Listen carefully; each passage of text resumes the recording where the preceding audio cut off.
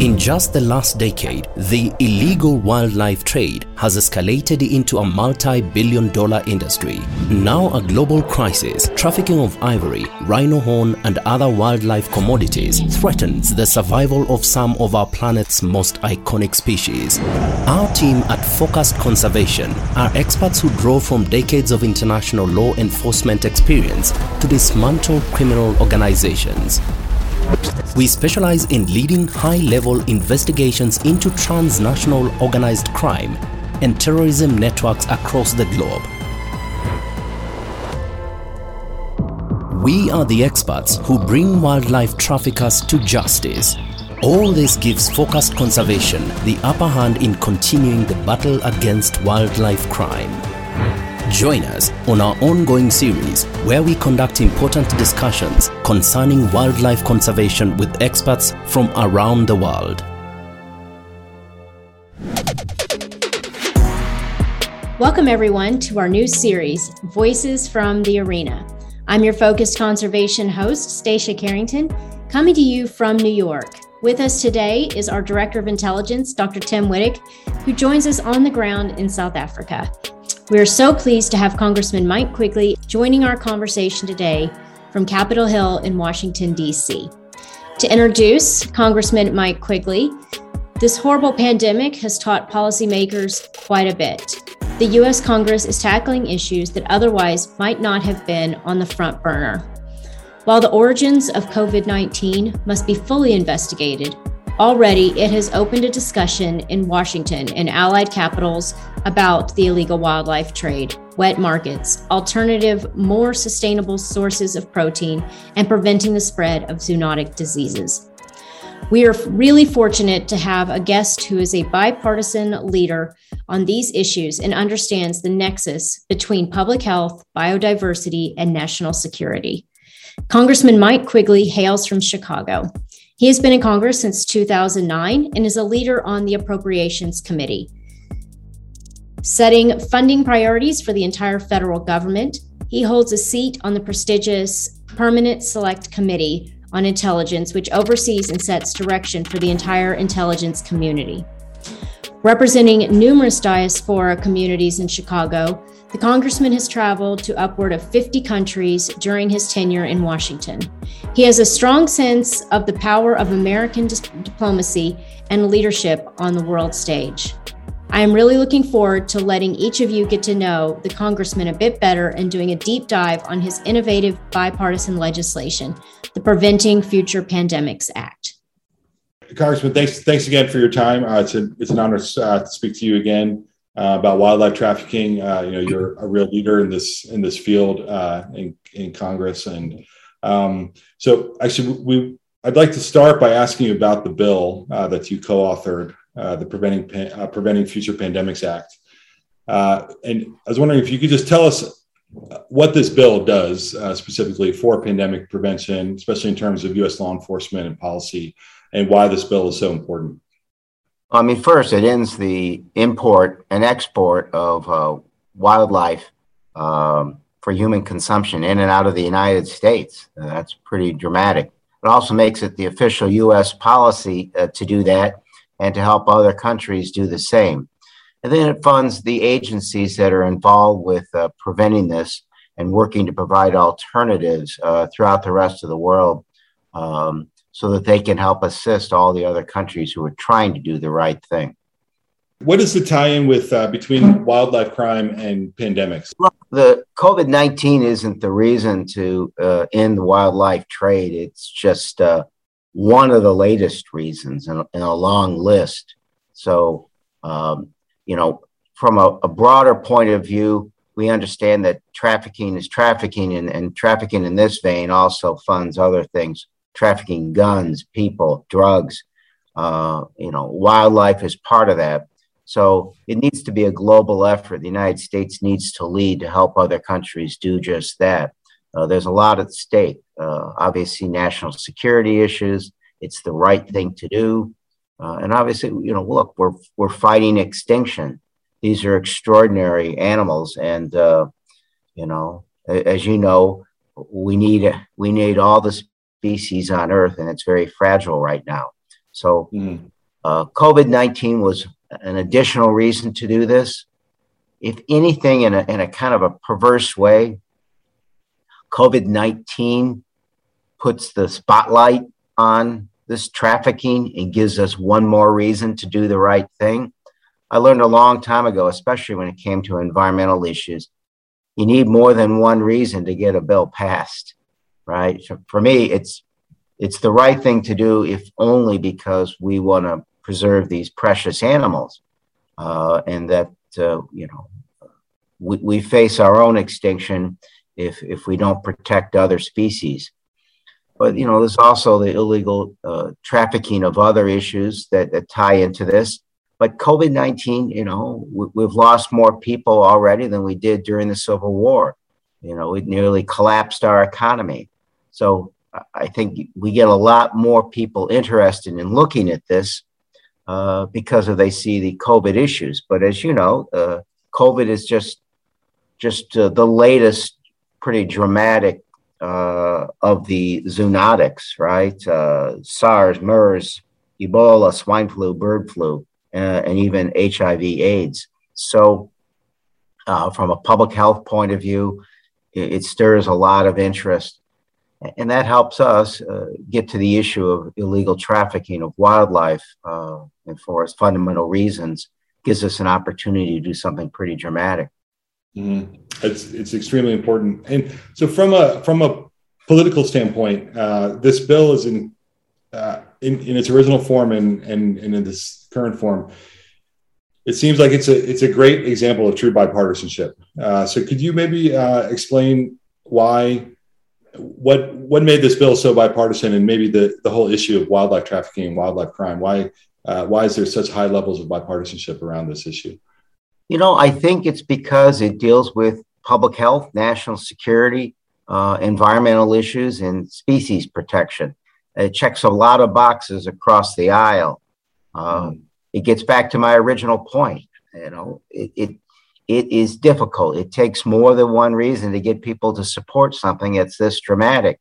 So if I can't appeal to, I think protecting wildlife ought to appeal to someone's heart and their brain. It doesn't always work. So if I can't appeal to their heart to protect these beautiful species, I can appeal to most everyone's brain across any aisle, and they recognize this is a national security issue, that illegal trafficking of wildlife funds a lot of other illicit activity. And we have to deal with illegal trafficking on a number of fronts, from people, guns, and drugs. So, here again with COVID as the spotlight, it brings so much more attention to this issue, and allows us to get people across the aisle to focus on this, because they recognize the extraordinary damage that COVID has done on a worldwide basis, and obviously with its variants, the fact that it's far from over. And I guess finally, this is only the latest in the zoonotic diseases that have affected us worldwide. We have to recognize, with deforestation and other issues, and we're bringing wildlife closer to people, that peril is going to be with us for the rest of our lives. And this is a very important way to take a first step to address those concerns. Great, thank you.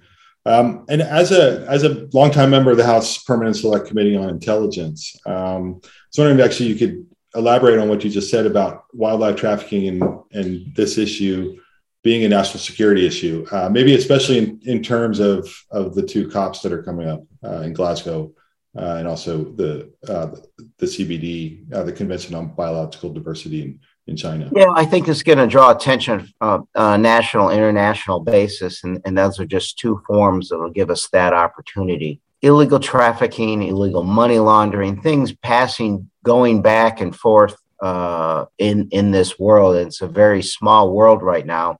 There's greater ease, unfortunately.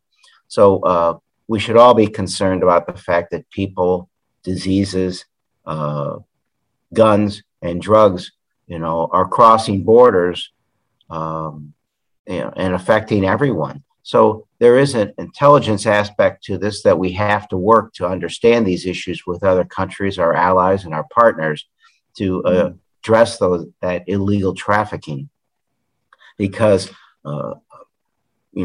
protecting the borders toward those ends has a multifaceted impact.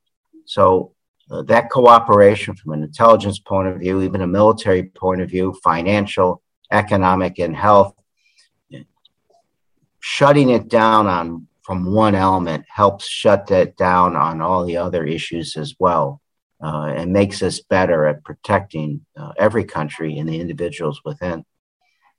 Absolutely. And as a former member of the U.S. intelligence community myself, one thing I've noticed is when I left in 2014, and then the people that were interested in environmental issues, we were kind of like a band of misfits, closet environmentalists spread around the agencies. But now it seems it's become if not a core mission, it's definitely on the agenda.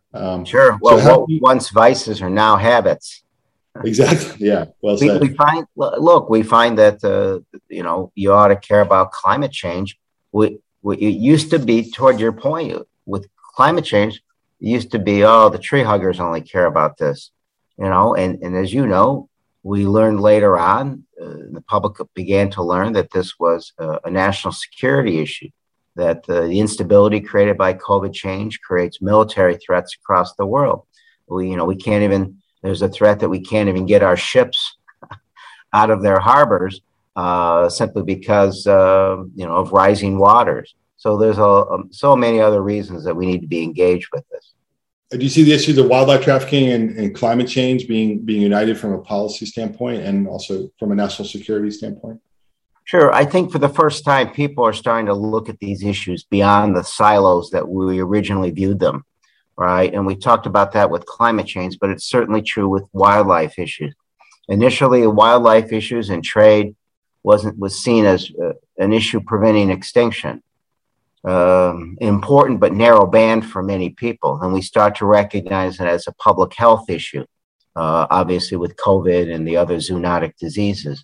But beyond that, we started to see it and arrested as because of that, an economic, a destabilizing factor that's extremely important. So, these issues are really important, and not just for the reasons we initially thought. They impact all of us across all the lines, and there has to be a worldwide effort toward the solution. And on that theme of breaking down silos, which I think obviously is so important, from the field, but also I think a key feature of your bill is how does the bill help do that, and what tools does Congress or can Congress give to the different agencies across from State Department, Fish and Wildlife Service? Well, USAID, they can work on reducing demand for consumption. And in many countries, it's, wildlife, necessary source of protein. So USAID can work with our allies to fund alternatives and to provide alternative sources so that it reduces that. They can also, our agencies, as you know, can work to coordinate across international lines to share information about trafficking that's taking place. So those agencies, again, as we cross silos, they're going to work on their issues, but they also have to work with the intelligence agencies, the defense agencies, State Departments, and their partners within other countries. Absolutely. And do you find interest from your counterparts in other countries or from allies? And I've been on I've been in 53 countries in my trips through congressional delegation trips. And, it's one of the issues, not only are they interested in, they're actively seeking U.S. help toward that end. And it's one of the reasons that the United States needs to have a robust State Department and that we need to be involved in the world. We hear expressions about isolationism. This is just one of those reasons why the world can't handle isolationism. It's a single world.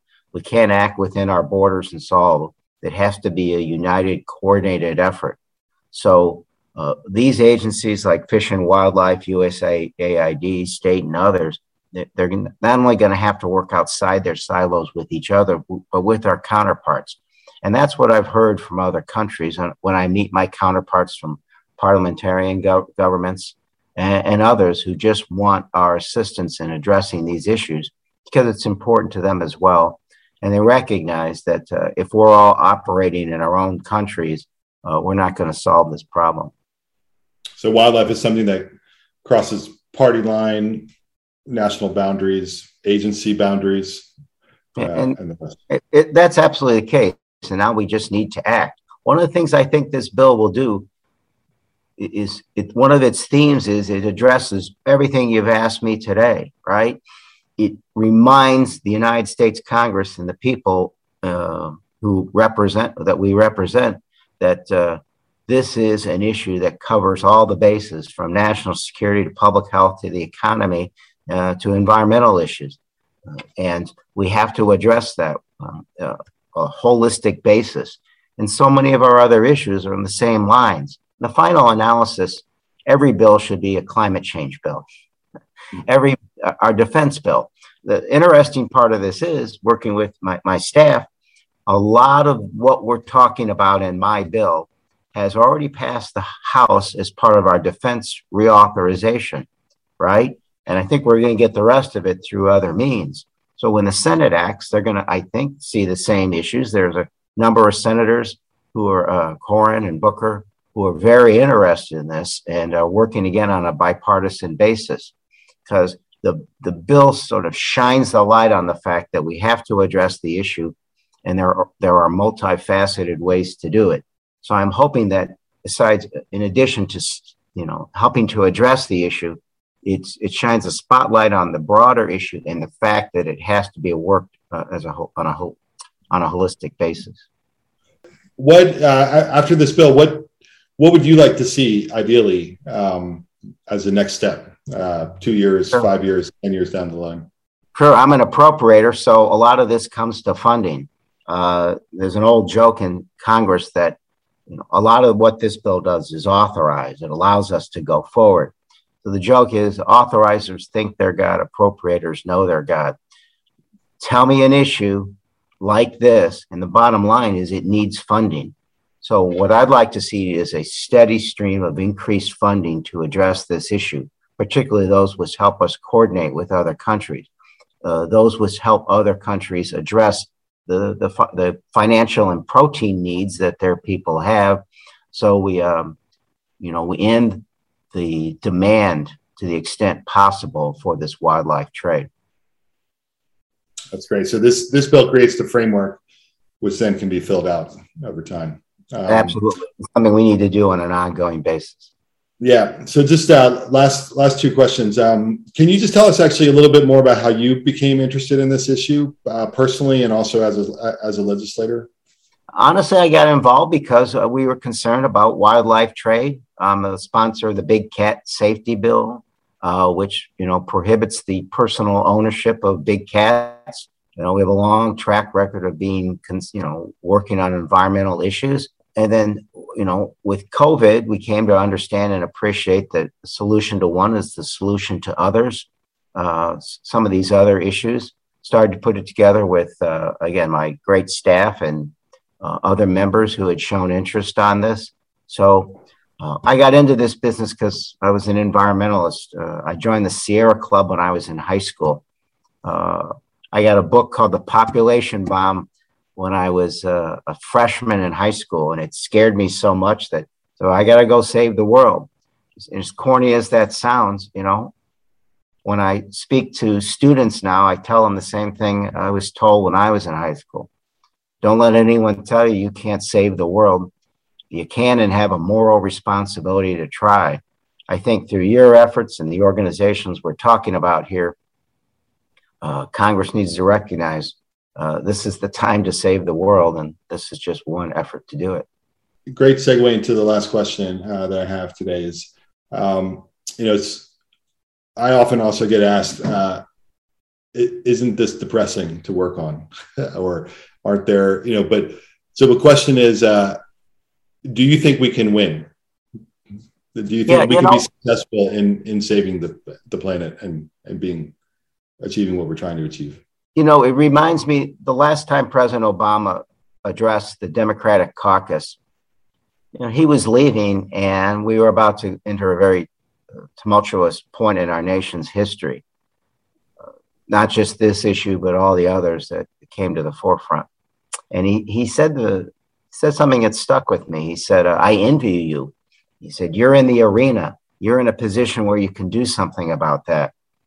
I think that this can be depressing. It is depressing.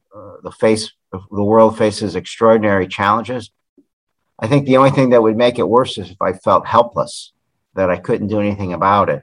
So my message to everyone out there is you are not helpless. Don't just watch. Don't get depressed. We owe it to each other to give it our best effort. This has to be our moment. Every generation faced extraordinary challenges, and they met them head on. And we think of them as the greatest generation. We have to imagine ourselves in the same situation, that the risks are as historic and as important, and we can all play a role. So let's get out there and do our part. That's great. I completely agree. Well, thank you so much for your time today. This has been great. Take care now. Voices from the Arena, a focused conservation web series and podcast, is sponsored by EJF Philanthropies. We'd like to extend a special thank you to Congressman Mike Quigley for sharing his time and expertise with us. Also, thank you to Representative Quigley's Legislative Director, Max Frankel, for helping to make this interview possible. For more information, please visit quigley.house.gov. This episode was produced by author and strategic communications expert Ari Middleman.